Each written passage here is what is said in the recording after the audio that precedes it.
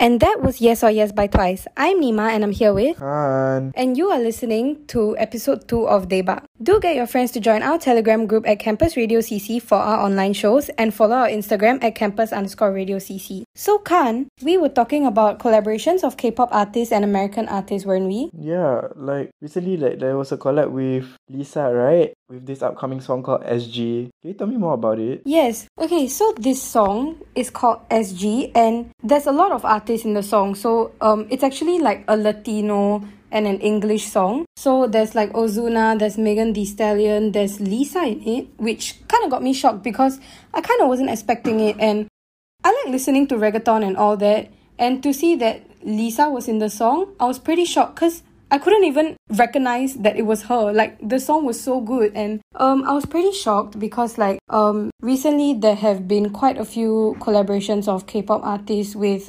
American artists. Like, for example, quite some time ago, Halsey collaborated with BTS for Boy With Love. And yeah, and now it's Lisa collaborating with Ozuna and like Megan Thee Stallion.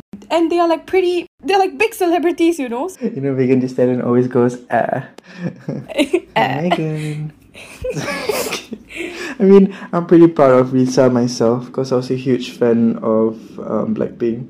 Like when they first debuted with Boombayah, I think. No, it was Whistle. Right? Yeah, they first debuted with Whistle. And then they got more famous during Boombayah. And let me just say that they have grown a lot.